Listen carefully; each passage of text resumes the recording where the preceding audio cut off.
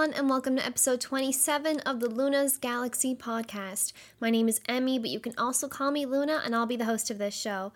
Luna's Galaxy podcast goes live on Apple Podcasts, Spotify, YouTube, and other podcast services on Tuesday every 2 weeks. For this episode, we have 4 segments: gaming news, what I've been playing, questions, and video games for girls. These girl gamers, girly games, we're going to be talking all about that. But before we get started, if you would like to leave a review on Apple Podcasts or Spotify, I would very, very much appreciate it. Also, I've decided to launch my very own Patreon account. So if you are interested in supporting myself and my content financially, you can follow the link in the description to become a Patreon member. There are 3 different tiers available, ranging from $3 to $12 Canadian, which I think the highest tier is roughly $10 in the US, so different currencies, you know? But depending on what tier you contribute to, you can gain early access to the Luna's Galaxy podcast and any upcoming YouTube videos, exclusive Patreon content, including random Emmy posts, and my weekly gaming journal, podcast outlines and video scripts, and a special thank you message from me at the beginning of the podcast and at the end of any YouTube videos. Speaking of which, thank you to my first Patreon subscribers at the Galaxy tier, Tolizu and Stevie. I really appreciate your support and hope that everyone who decides to support my Patreon enjoys the extra content. Also, if you can't support me financially, that is 100% okay too. If you want to support me in other ways, be sure to like, comment, subscribe, leave a review, share my content, etc., etc. It means a lot to me, regardless of if you support me, how you choose to support me, whatever. I'm incredibly grateful just to have you listening to me and enjoying my content. So thank you so much, regardless. But anyway, let's get into the gaming news. So first up, we are going to be having a Disney and Marvel game showcase. This got announced 2 weeks ago now. It was a while ago. This was announced a while ago. And this is the Disney and Marvel game showcase, which is going to be September 9th at D23. And I am, of course, hoping for some Kingdom Hearts news. In the past, Kingdom Hearts has pretty much always been at D23. I don't know if it has been since the release of Kingdom Hearts 3, but leading up to it, I remember we got a new trailer there. That was where they revealed that Big Hero 6 was going to be in Kingdom Hearts 3, so I definitely think we're going to see something Kingdom Hearts. I don't think it's going to be Kingdom Hearts 4, but I think we could see some news about Kingdom Hearts Missing Link, which is supposed to be coming out in beta this year, I believe, so I would be surprised if we didn't hear something soon, so that's where I'm placing my bet. As for literally everything else in the showcase, I'm not sure. But I hope there's some cool Disney announcements. I'm not a Marvel type of person, but I like Disney games. So that'll be interesting. I'm interested to see just how this will be structured, how it'll be, because obviously we've done a lot of game showcases. We've got Nintendo Direct, PlayStation Showcase. There's so many things. But I'm curious to see what it'll be like coming from such a big company like Disney, I guess, that hasn't really, this is the first time they're doing a Disney and Marvel game showcase. This is the first time it feels like they're really dipping their toes into what gamers want to see, these types of showcases. So I am curious how it'll go down, if it'll be a shit show or if it'll be really good. I mean, I'm leaning more towards really good because it's Disney and Marvel. There should be some big showings, I would assume, some bigger games. But it's more so the pacing and just the presentation of it all that I'm more curious to see. But that'll be interesting. Maybe I'll stream it, maybe I won't. It kind of depends. When is September 9th? I don't know. It's 5 p.m. So maybe we'll see. I'll get back to you guys on that. But anyway, in other news, Zero Time Dilemma has been delisted from the PlayStation Network. This happened, I want to say, the day after the last podcast came out, so almost 2 weeks ago now. And I found this out because Iron Aggro posted something in the Discord about, Zero Time Dilemma has been delisted, and I was like, what? And I checked on the PlayStation app, and I was like, yeah, you can't buy it anymore. And so I actually did some digging around, and I believe the PS Vita version of Zero Time Dilemma and the 3DS version of Zero Time Dilemma got delisted about a year ago, I want to say.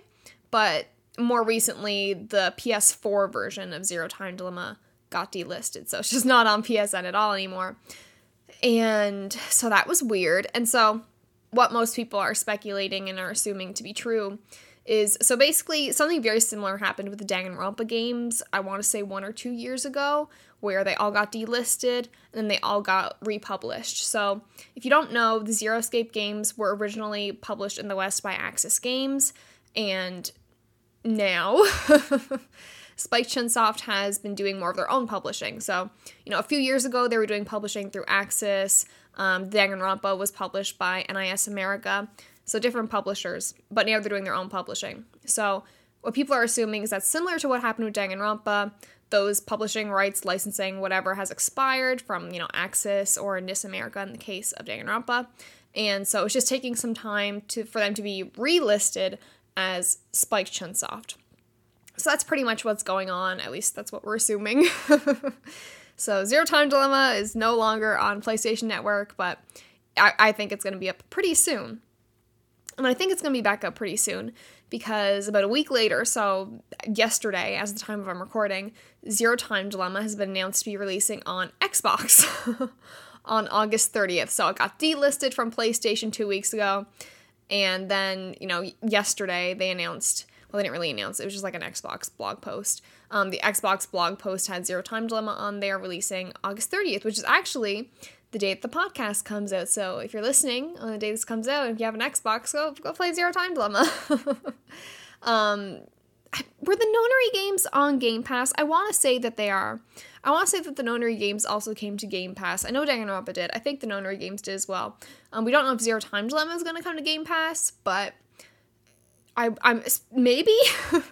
Yeah, because when the Nonary games originally came out on Xbox, it was originally announced to be on Game Pass, not just Xbox. Anyway.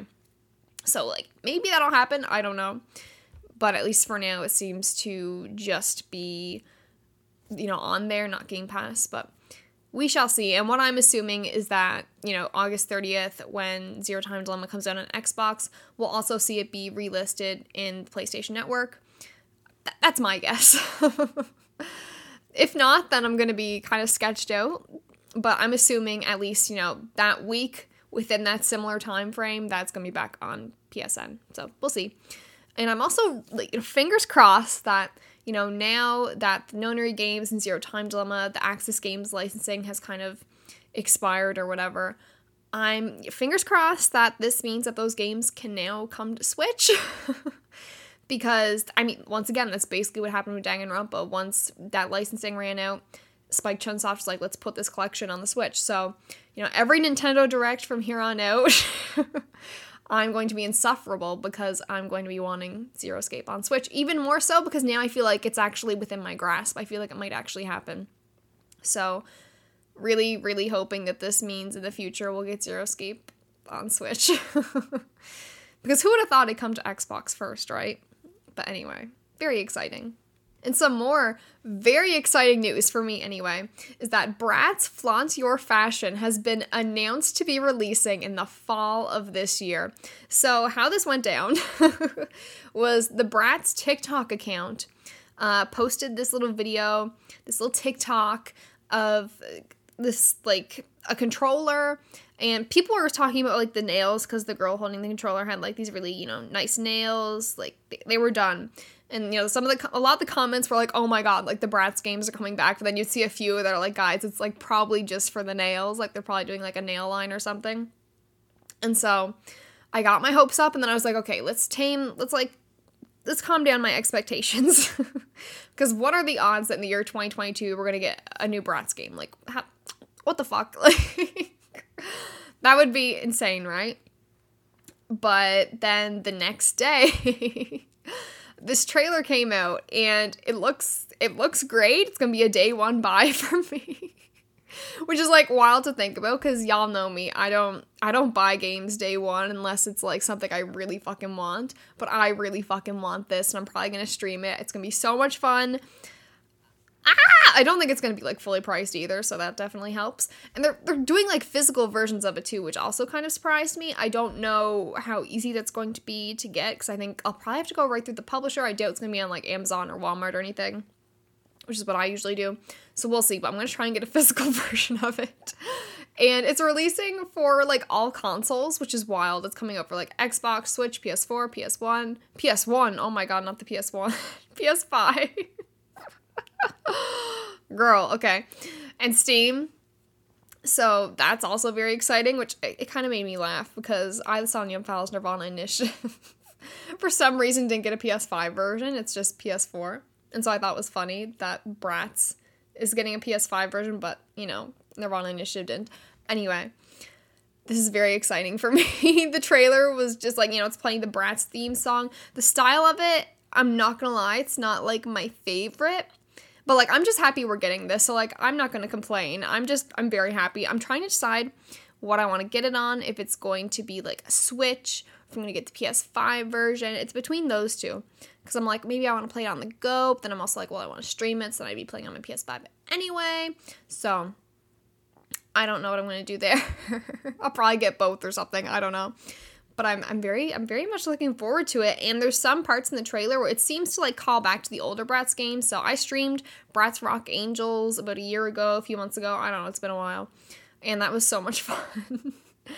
And like there's parts in the trailer where you can tell that they definitely took inspiration from those older games. So it looks like they're bringing back, like, they have a roller skating in the old games. It's like, it's kind of weird and jank to control. But, you know, the charm or whatever, and, you know, some of the mini games, etc., etc. Definitely, like, all the fashion customizations of the outfits, the makeup, all that. It just, I'm so excited for it. Like, who would have thought?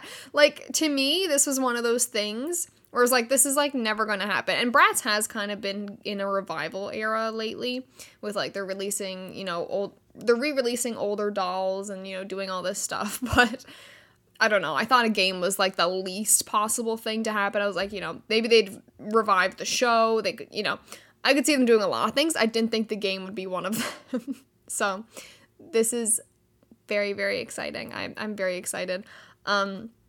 Interestingly, the original games were made by THQ. This new game isn't. I can't remember exactly who the developer is, but it's not the same. It's not under the same developer or publisher that those original, you know, older games were, like Rock Angels and Diamonds and all that. But I'm very excited. Can you tell? Anyway, another piece of news. This is related. Uchikoshi has once again teased i3 on Twitter. So he's done this a few times now, just kind of low key. But this one was more high key. So Jackie Lastra is Iris's English voice actor, and I can't remember what the tweet was, but she tweeted something about the Somnium Files. I think it might have been like her playthrough of Nirvana Initiative or something. And Uchi replied to it, and he said, "I got a great idea about Iris for the third. Looking forward to hearing it next time." There was more in that tweet, but, you know, just highlighting the important stuff here. Like, the Somnium Files 3 hasn't even been announced, talked about, teased, really, by Spike Chunsoft in any, like, professional public way. But Uchikoshi is just, he's like, we're the third gay. And part of me is, like, scared because I think of Zero Escape, right? Like, if you liked Zero Escape before Zero Time Dilemma got announced, you know the pain of finishing Virtue's Last Reward and then, you know, reading the VLR interview and, you know, just looking into stuff and hearing Uchikoshi say things like, you'll hear about it in the third game and, like, all this type of stuff.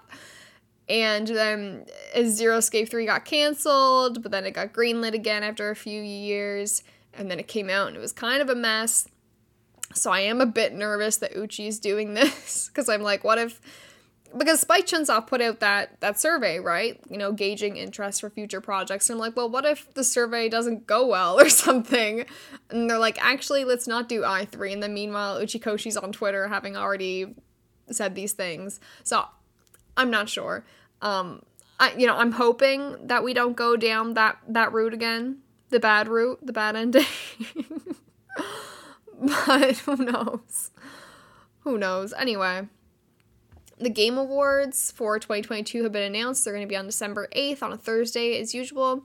And this year they're introducing a new category for Best Adaptation, which is interesting. And I started thinking about this, and I'm like, I wonder what the nominations will be like, because we are getting more gaming adaptations over the years. You know, we've had like the Sonic movies that have been good. We just got the Uncharted movie. The Last of Us is going to be having its TV show next year. We've had a lot of Resident Evil stuff of varying quality. But there's been, like, Arcane. There's been a lot of video game adaptations lately.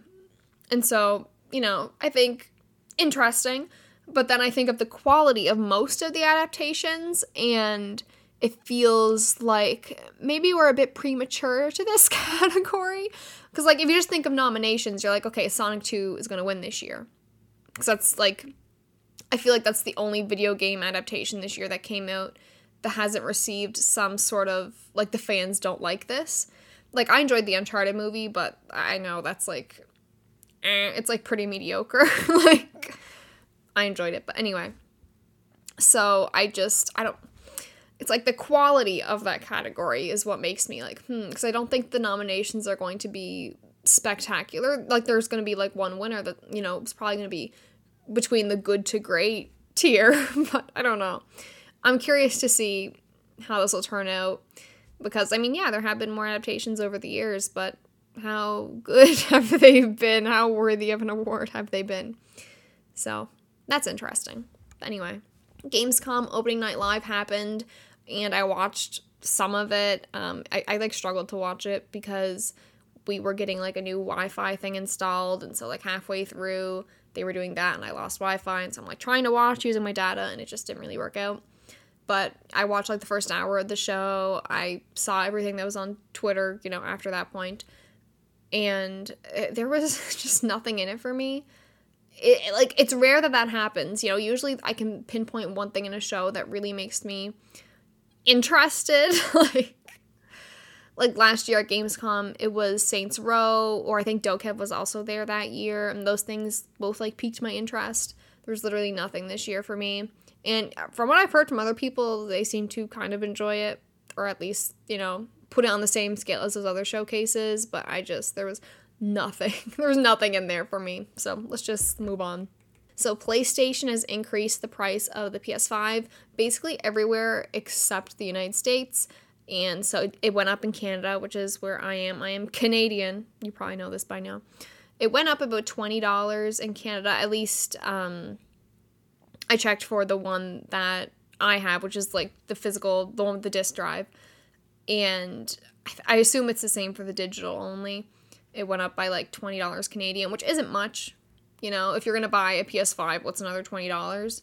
But it is still shitty, like, to say the least. And I don't know. It sucks. I would not have done this if I was PlayStation.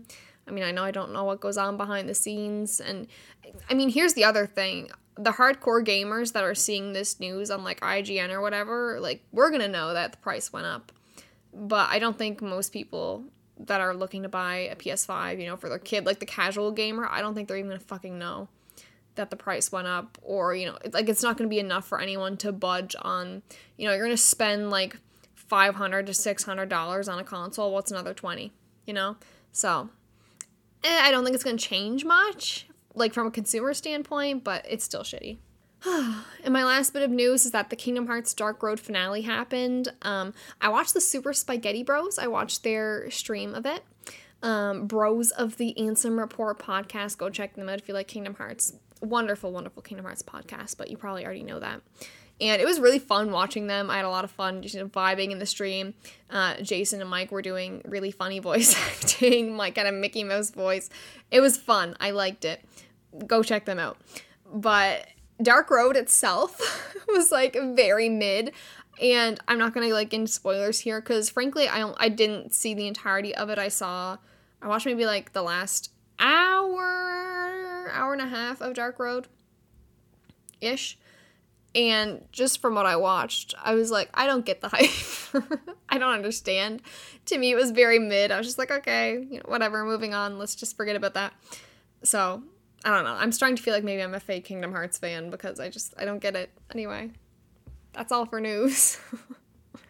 So let's talk about what I've been playing. So I'm still playing Final Fantasy XIV. I finished Heavensward.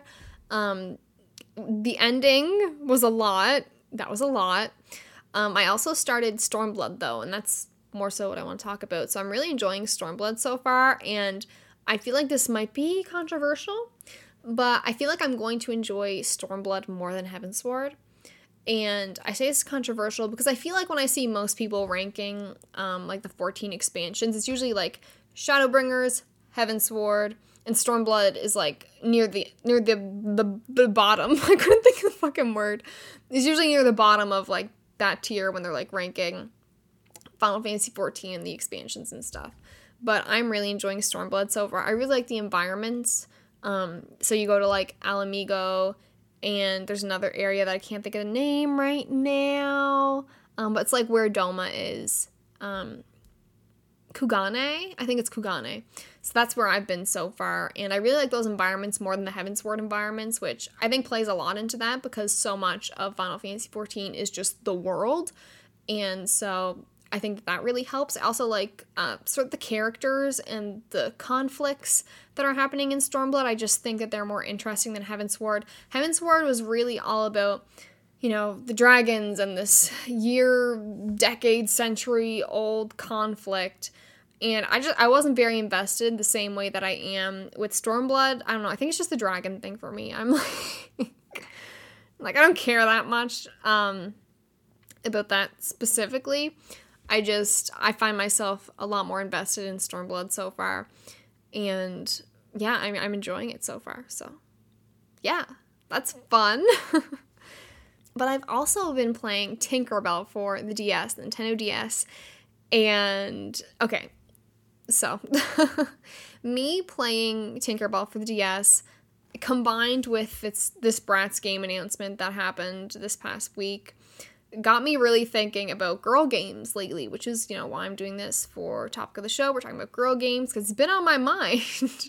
And so I played Tinkerbell as a kid, and recently I rebought it because I think I talked about this before on the podcast, but my mom used to buy like these counterfeit DS games off eBay because they were a lot cheaper, right? And so they worked if you had like a DS Lite. They always worked on my DS Lite. But once I got my DSi 3DS, there's like some sort of anti-piracy thing in those systems that you can't play those counterfeit games on them. You need to have the originals or whatever. And so I couldn't play that Tinkerbell game for so long, even though I wanted to. And so I was just browsing eBay one day, and it was like a cartridge-only version of it. And it was for like, I don't know, like $8 or something. So I was like, fuck it. I'm going to play Tinkerbell again because I hadn't played it in so long. And it is so good and fun. Like, that might sound wild, but like I'm having so much fun with it. And so you play as Tinkerbell and you really use the bottom screen. It's all touch controls with the stylus and stuff. And so, you know, you control Tinkerbell, you can like fly, and the flying feels really good. That might be a weird thing to say, but just like the physics of it, the feeling of it when you're flying as Tinkerbell, it just feels really good. Like, it feels perfect, like how it should feel. I don't know.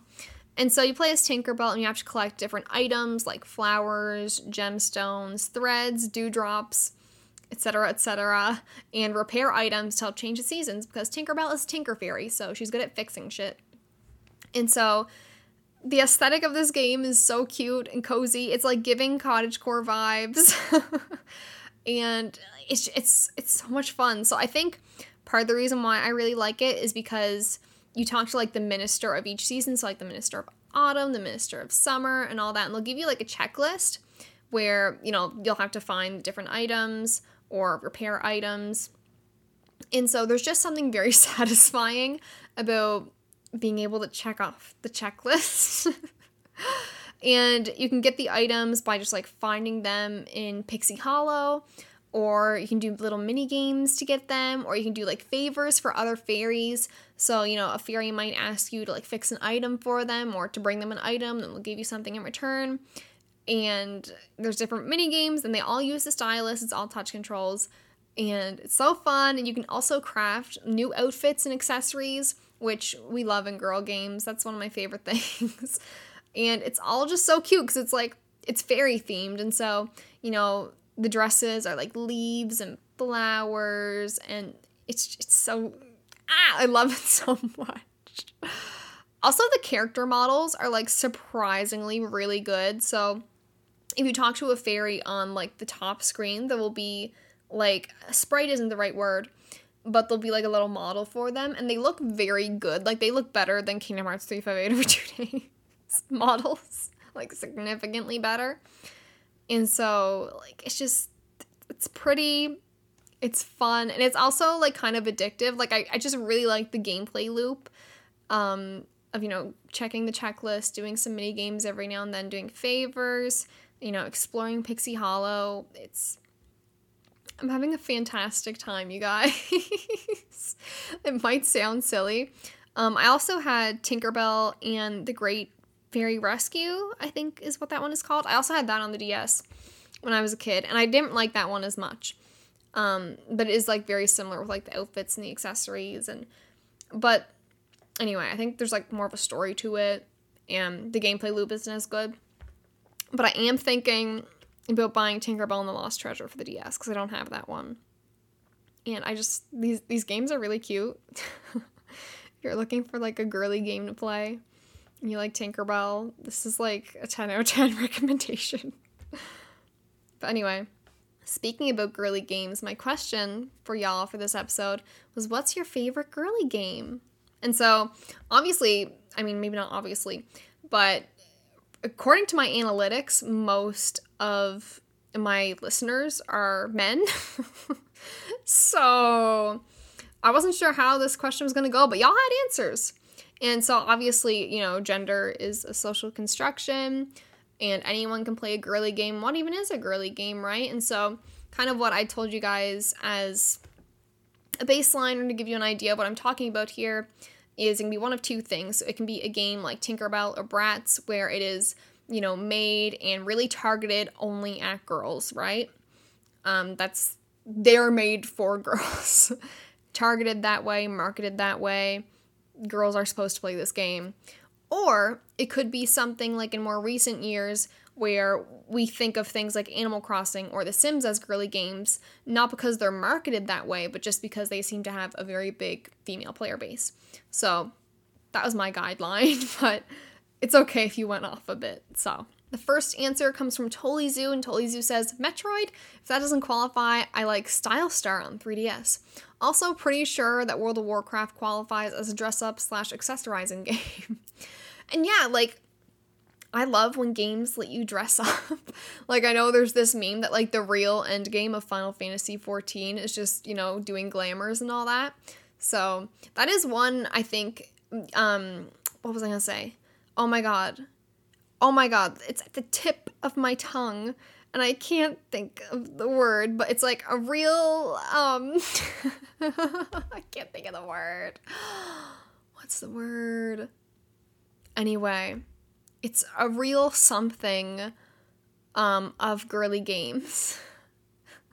Why can't I think of the fucking word?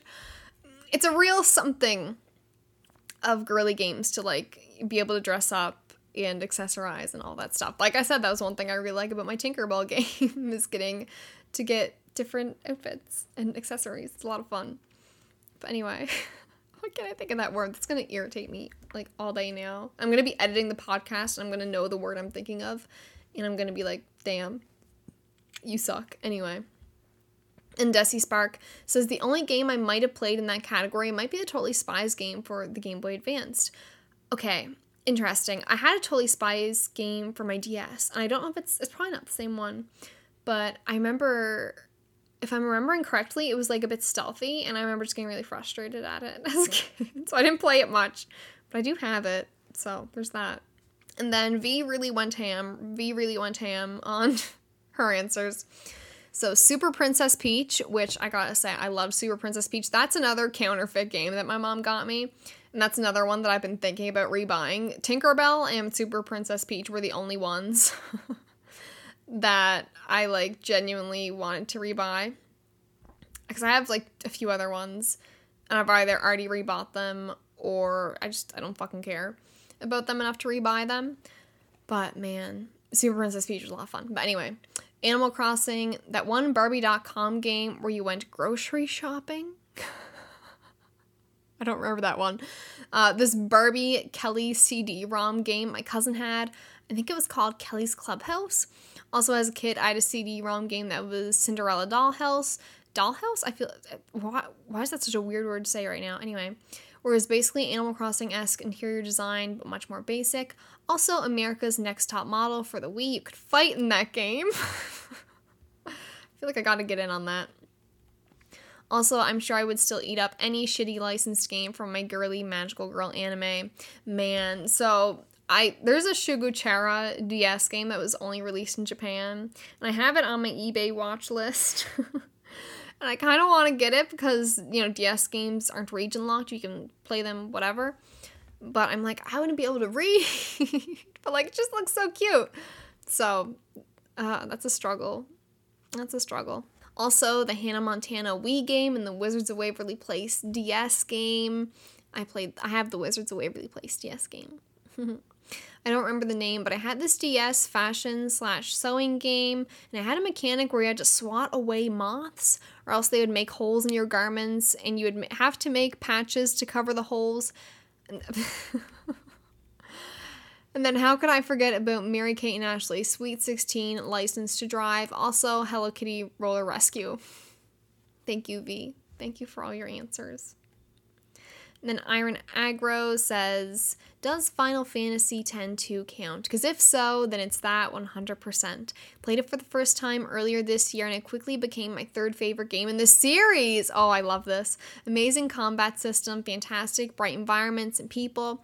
My favorite Final Fantasy protagonist in Yuna trying to process her grief and live her life after 10. And most importantly, the entire game is shaped around the fact that it's about 3 girls who actually just want to have fun. Yes! And like... Here's another thing where I was kind of talking about earlier, where such a core part, was that the word I was thinking of earlier? Of, you know, girl games is, you know, dressing up and accessorizing and all that. And in 10-2, you have the dress spheres, and that's how you, like, form your party is, you know, if you want to be a white mage, you gotta have the dress sphere and all these different things, and it's different outfits, but they all have different, you know, actual gameplay relevance. I really like 10-2.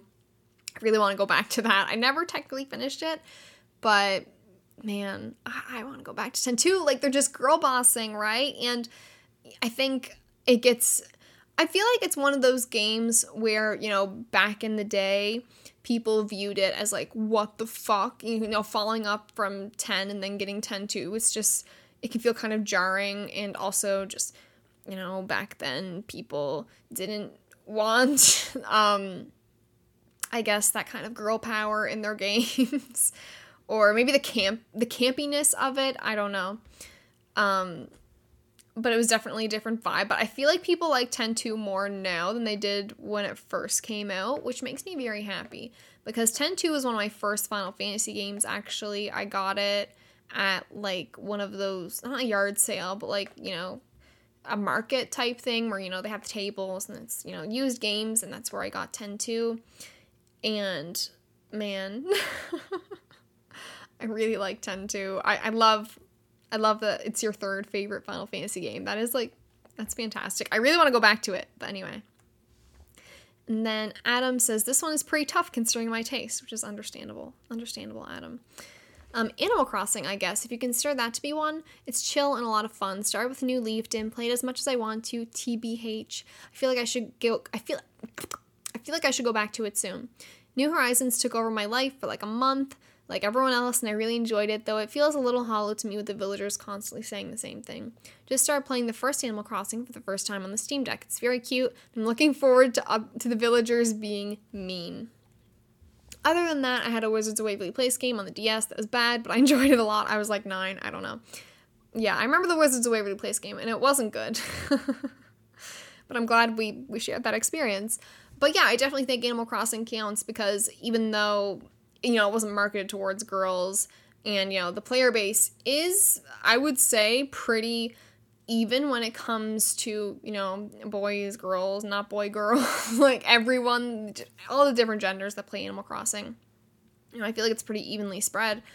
But when you see people, like a lot of streamers that are really into Animal Crossing, it's usually women.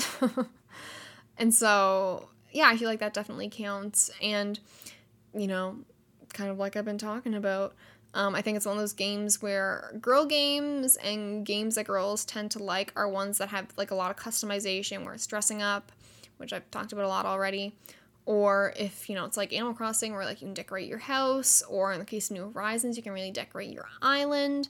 And so I definitely feel like that counts. And also, yeah, I wish the villagers were mean in New Horizons. I feel like, I don't know, Adam, one of my favorite Animal Crossing games is Wild World. There's, like, not much to do in it, especially compared to New Leaf and New Horizons. But, I mean, if you're interested, I really like Wild World. I have a lot of nostalgia for it, so that's probably why. That's the DS one. And, yeah, if you're looking for something to try out, I would recommend Wild World, because they're, like, still mean in that. So, it works. And then Mila says, ooh, gender. Definitely visual novels aimed at women. So that primarily includes Otome games, which is girl-boy romance, and Yuri, girl-girl romance. And haven't tried Yaoi yet, guy. To form an opinion, examples of games include the likes of Code Realize, Cupid Parasite, Norn 9, and Highway Blossoms. I'm so glad more of them are getting localized from Asia as well as made by indie devs. Yeah, I definitely want to try more Otome games.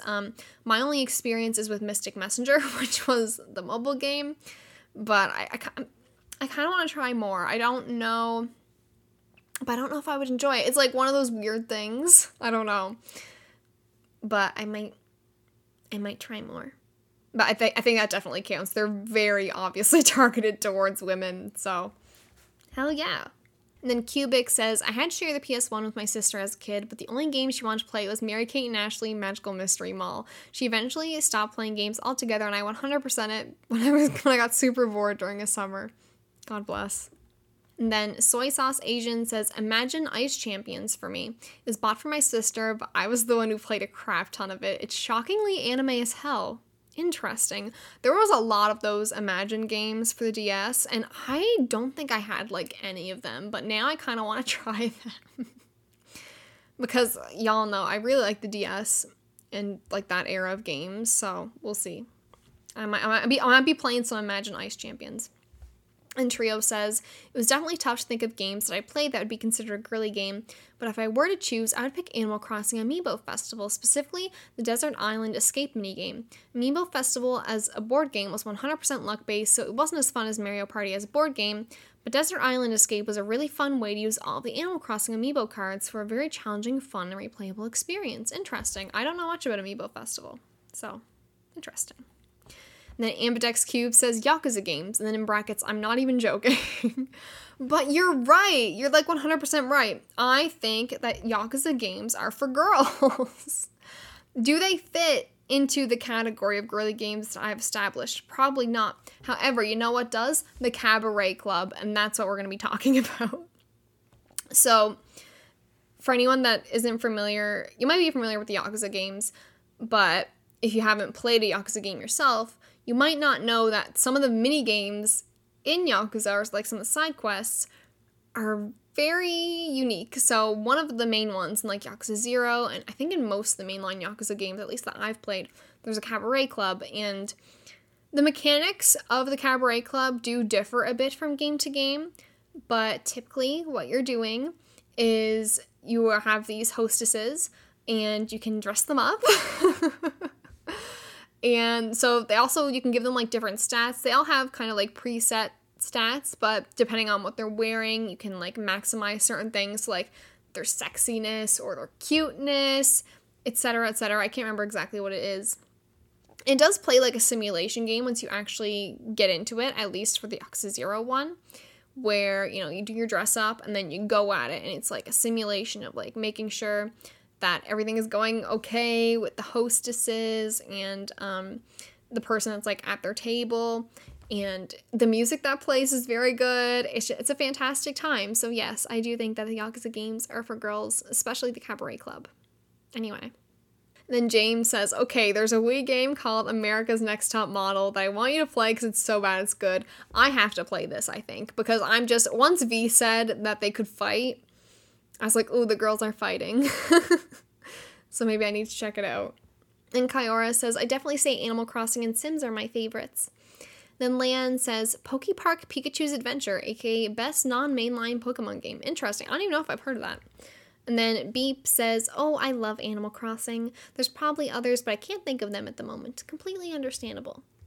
Then Andre says, there was this spin-off for the Wii called My Sims Kingdom that I absolutely loved and spent way more time than I care to admit.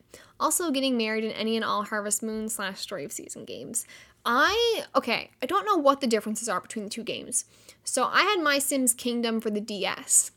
And obviously there's going to be some differences there, but I don't know how different they were.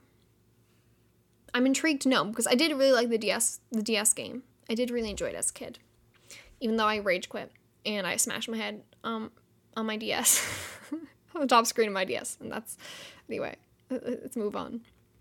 Then Jay says, Harvest Moon, Another Wonderful Life. It's literally just a wonderful life, but with a female playable character. A great game, though.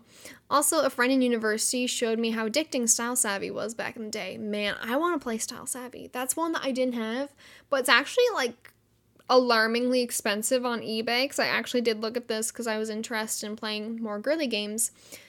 And, it wasn't, super duper expensive, but it's more than I would like to pay, so maybe someday. And then Brayden says Miraculous Ladybug game, and so I'm not sure what one that Brayden is talking about, because I think there are some Miraculous Ladybug mobile games, and so I did some Googling, and apparently there's a Miraculous Ladybug game coming out at some point this year. I don't know, I haven't heard much about it, but maybe that's happening, I don't know. And I really like Miraculous Ladybug. You might not know that, at least I used to really like it. I still watch it from time to time if it's on TV. I was watching it this morning. So if that video game comes out on consoles, maybe I will try it. Will it be trash? Maybe, but I will play it. Anyway, and then Shameless Senpai says, my girlfriend usually does not like games, but thanks to the pandemic, I got her into Stardew Valley and Animal Crossing, and she loves them. I love to hear that. Hell yeah. And so for my answer, I just want to get right into topic of the show, which is all about girly games. And so this might be a bit jumbled, a bit messy in how I have organized this, but that's why I do a podcast and not video essays. Because I can just talk, and I obviously try and keep it as structured as can be and make as much sense as possible, but let's be real here. I'm all over the place, so let's get into it. So I first want to give some, I guess, not backstory, but some context about girl games and my experience as a girl gamer, etc., etc. So, growing up as a girl gamer, literally every game I played basically had, a male playable character, right? So I grew up on Crash Bandicoot, Kingdom Hearts, which Kingdom Hearts didn't have a female playable character, and mainline until Birth by Sleep, so I was already 10 at that point. But, growing up it was Kingdom Hearts, Crash Bandicoot, Spyro, Mario, whatever. And so I wasn't playing as a girl playable character, and that's not really what we're talking about here, but I do think it's important to mention. But in these girly games that were specifically targeted for young girls, like Bratz, Tinkerbell, those are the ones that are coming to mind, because those are at the top of my mind. Winx Club, there was a Trolls game, I think. There's a bunch of them out there. There's a bunch of these games out there, Barbie. And those were really the only games that I remember playing as a kid that, you could play as a female character, and that really kind of embraced femininity, I guess. And I feel like you do see that maybe a bit more now, or maybe I just wasn't playing the right games at the time. I've talked a lot about dressing up as being a core part of girl games, but if you play the Tales series now, Tales of Arise, most of the Tales games, I think you can put on different outfits and different accessories, and I think that is, I'm really glad that that's more mainstream now and not just limited to dressing up in a girl game. It is something that is in a lot of games now, and I think that's really cool. But anyway, and another thing I want to point out is that a lot of these games like Bratz or Tinkerbell, or even, silly online Flash dress-up games, made me really happy because, so many mainstream video games just didn't really think of girls or women as being a target audience. And obviously that's changed a bit, but it's still very heavily male-dominated in the industry, the people that are making the games, and it's just very male-centric still. But I think we are moving, obviously, more towards neutrality. I don't know if that's the right word I'm thinking of, but it's definitely not as gendered as it used to be. But growing up, most games didn't even really think of women as being an audience. Like, that's what the girly games were for. That wasn't what Crash Bandicoot was for. That wasn't what GTA was for. I mean, obviously GTA isn't for kids, but even, women, not just girls, we weren't really thought of as being the market for video games until, I feel like, much later. So, don't forget about that, y'all. Feminism has come far, but how far? That was only a few years ago. I mean, not a few years ago, but like 10 years ago, which isn't very long in the grand scheme of things. Anyway. And another thing is that a lot of the games, at least I'm thinking of, were licensed from movies. So that was a big thing. So Bratz, Tinkerbell, Disney Channel IPs like High School Musical, which is Waverly Place, some stuff we've already touched on. Mary-Kate and Ashley, Hello Kitty, that type of stuff. A lot of girl games were from licensed IPs. You weren't getting like a new platformer that was made to appeal to girls. Naughty Dog wasn't out here when they were going to make their next game, going to be like, let's make it all pink and purple and let you dress up your main character and, make this really good platformer, this like AAA platformer, but it's like really girly. Like, that wasn't happening. A lot of these games were lower budget. They were shorter. A lot of them were also on handhelds. And so it's very different than, I guess, mainstream gaming. So that's another thing I want to point out. And similarly, I don't know, my words are all fucked up. Most mainstream games, it didn't want to appear girly, like, at all. Or at least not in certain ways. And I think of, like, the PS3 era. And this is an era of gaming that I still feel so much disconnect with, where it felt like everything was trying to appeal to some sort of like hyper masculinity, or it just felt like colorless and boring, at least from my perspective. I know there's some really good games from that era, PS3, 360, whatever, but when I think of that era, like, I'm thinking, like Call of Duty, and it just games that don't look colorful. They go for this hyper realism that just doesn't look good.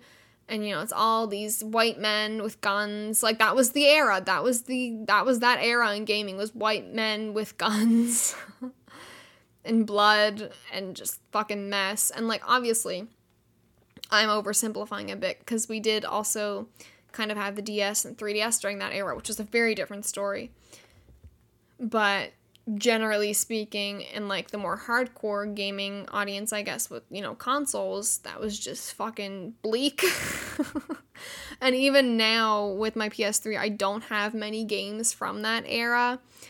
Most of my PS3 games are, PS2 collections. It was just, it was rough.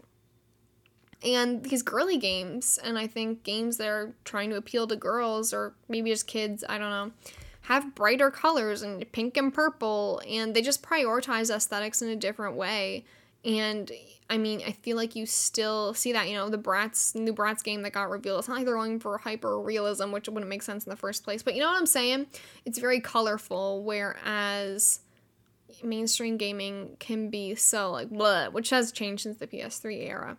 But you still see games every now and then where you're like, put some fucking color in it.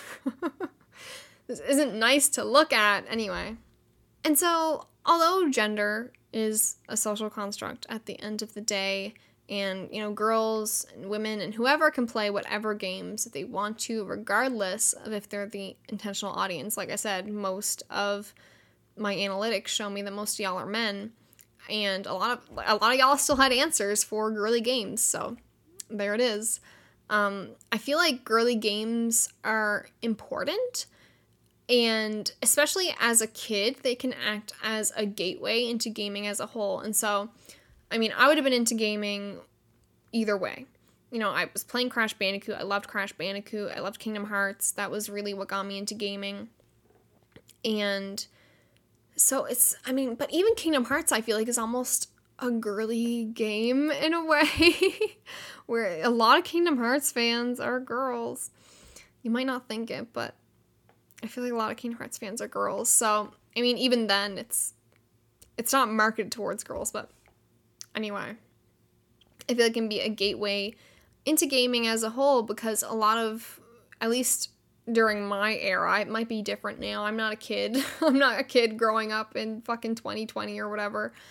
But at least, back then, I feel like it helped get more girls into gaming, because it's just, at the end of the day, everyone wants to feel represented in the media that they consume, and they want to feel like they want to just enjoy themselves, right? And these girly games, even though, they usually don't receive the same budget or care or depth as these more mainstream games, I feel like they're important for girls. And one thing I really love about these games is the idea of self-expression, which is, like I've said, by dressing up. That is a big part of these games, and it's the one that keeps coming to mind for me when I'm thinking about my experience with girly games growing up. And I think, being able to have that interactivity of dressing up and, getting to choose what colors you like and what styles you like, I think that's really cool, because it's usually not in this negative way. It's like embracing femininity in games, which, is very masculine, and at least, quote unquote masculine. It was back then. It's, like I said, it's moving a bit more now towards being less gendered, but yeah, it's really cool. And so when I was, kind of typing out this outline for this section, it got me thinking about a lot of the mobile gacha games that I play, because I feel like a lot of them also appeal to a lot of girls. And so while I don't know, like, the exact numbers of the player base of, like, these games that I play, like Love Live, Bang Dream Girls Band Party, Hatsune Miku Colorful Stage, etc., Ensemble Stars, I feel like they have a strong female audience just from the interactions that I've had online in those communities. Almost everyone I've talked to has been a girl.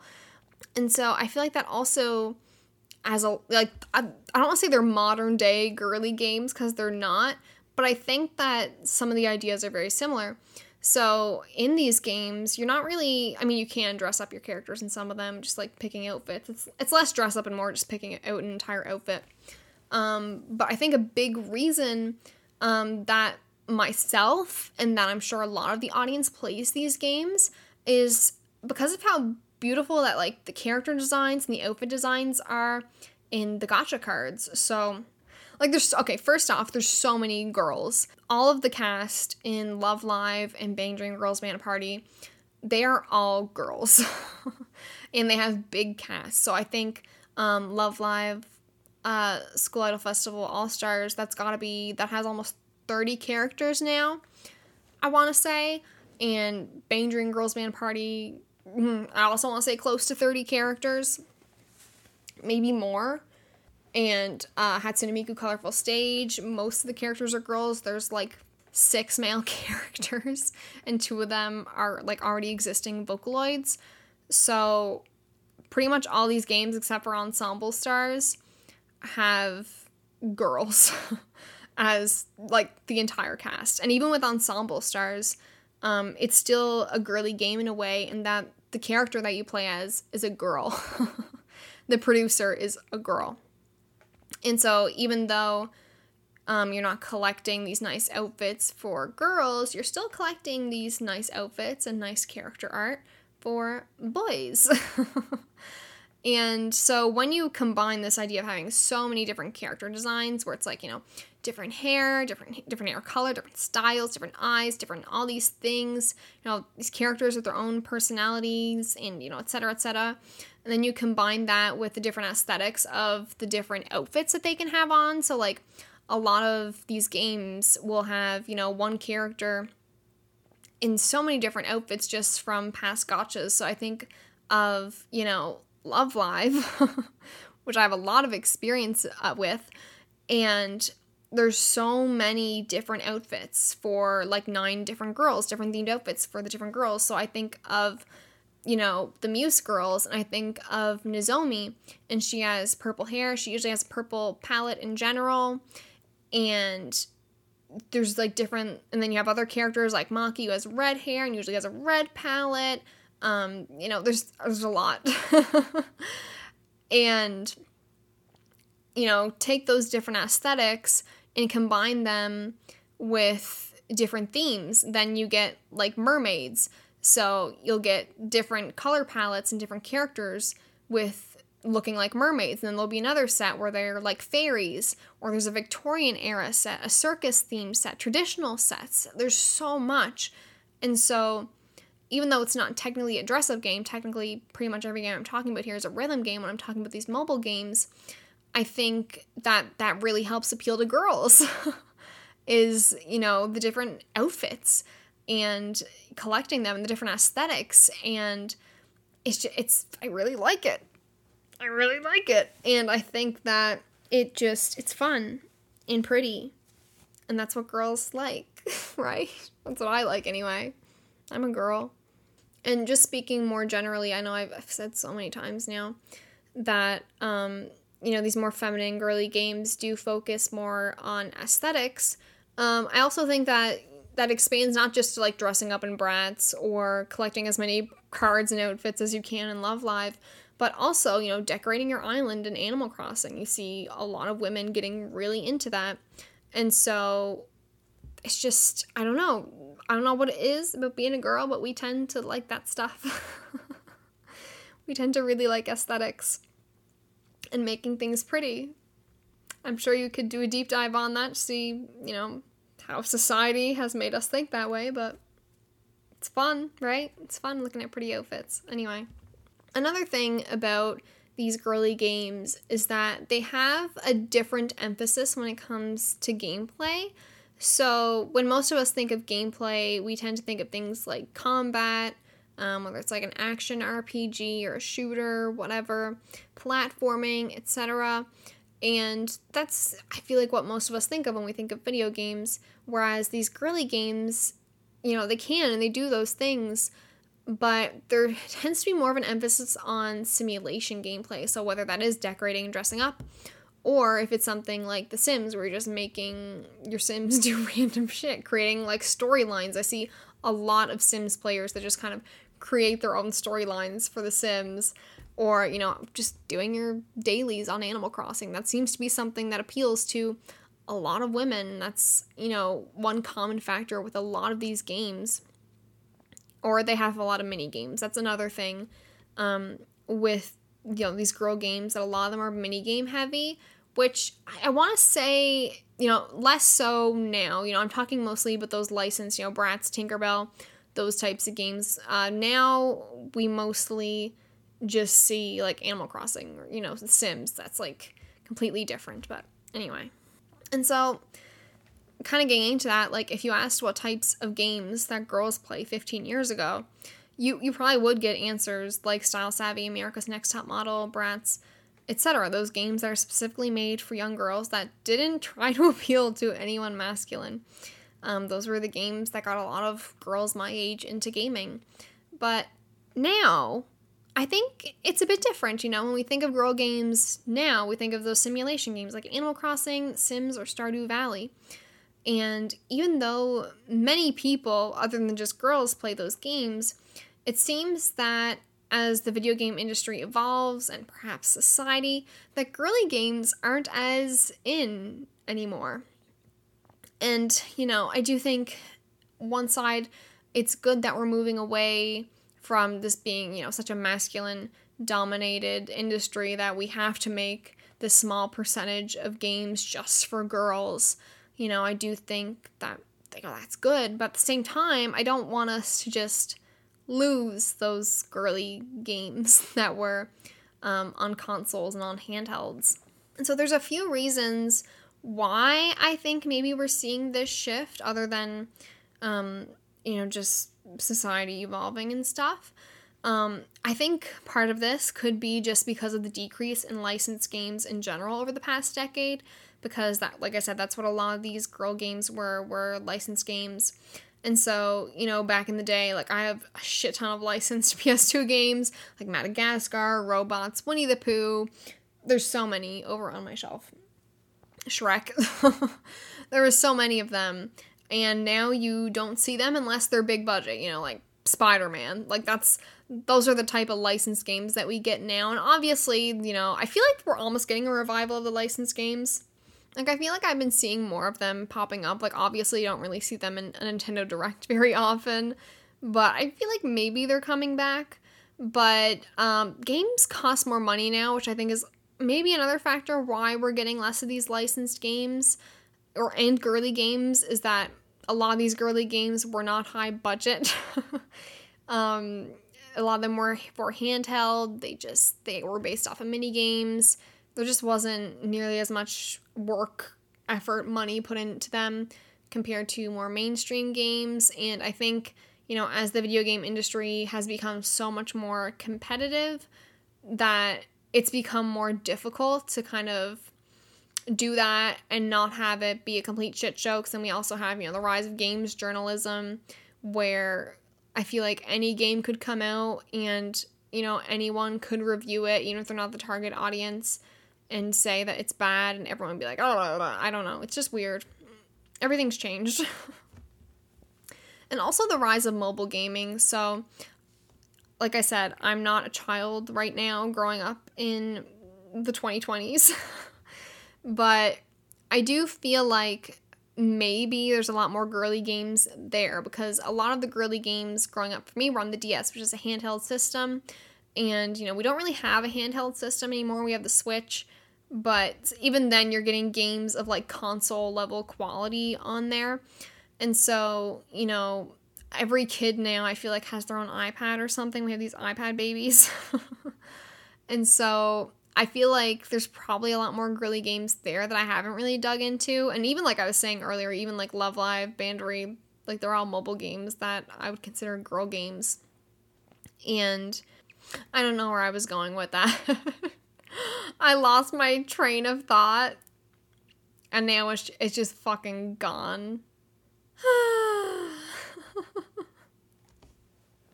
But anyway, like I said, I feel like the last few years, there's been a decrease in these girly games, and maybe I'm just missing out because I'm not the target audience. Maybe I just don't see them.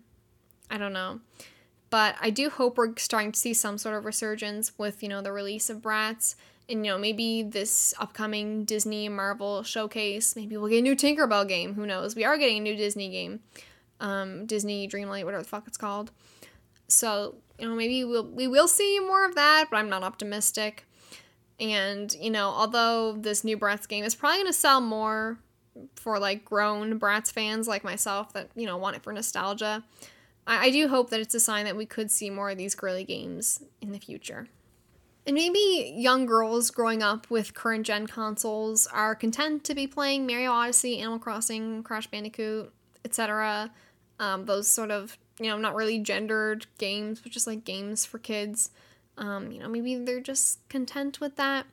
But I think it's important that we don't limit girls to just girly games. But I also think it's important that girly games continue to exist like they did 15 years ago. These games help get girls and women into gaming and can help them feel like they belong in the industry, and just, having games as a hobby. A lot of these games are just fun too. And another thing, like, a lot of these games were dress up, flash games. You go online, you go on girlsgogames.com, and I mean, Flash is, like, gone now, right? So a lot of those games got wiped from existence. And I do think there is some dress-up stuff still online, but I don't like the idea of girls losing, just games as an outlet in the same way that it was years ago. Obviously times are changing, but I just think girl games are good. And, I think that embracing femininity is good. And it might seem kind of materialistic or shallow that a lot of these girl games do focus on, like looks and appearances and stuff. But honestly, I don't see it that way. I just see it as having fun.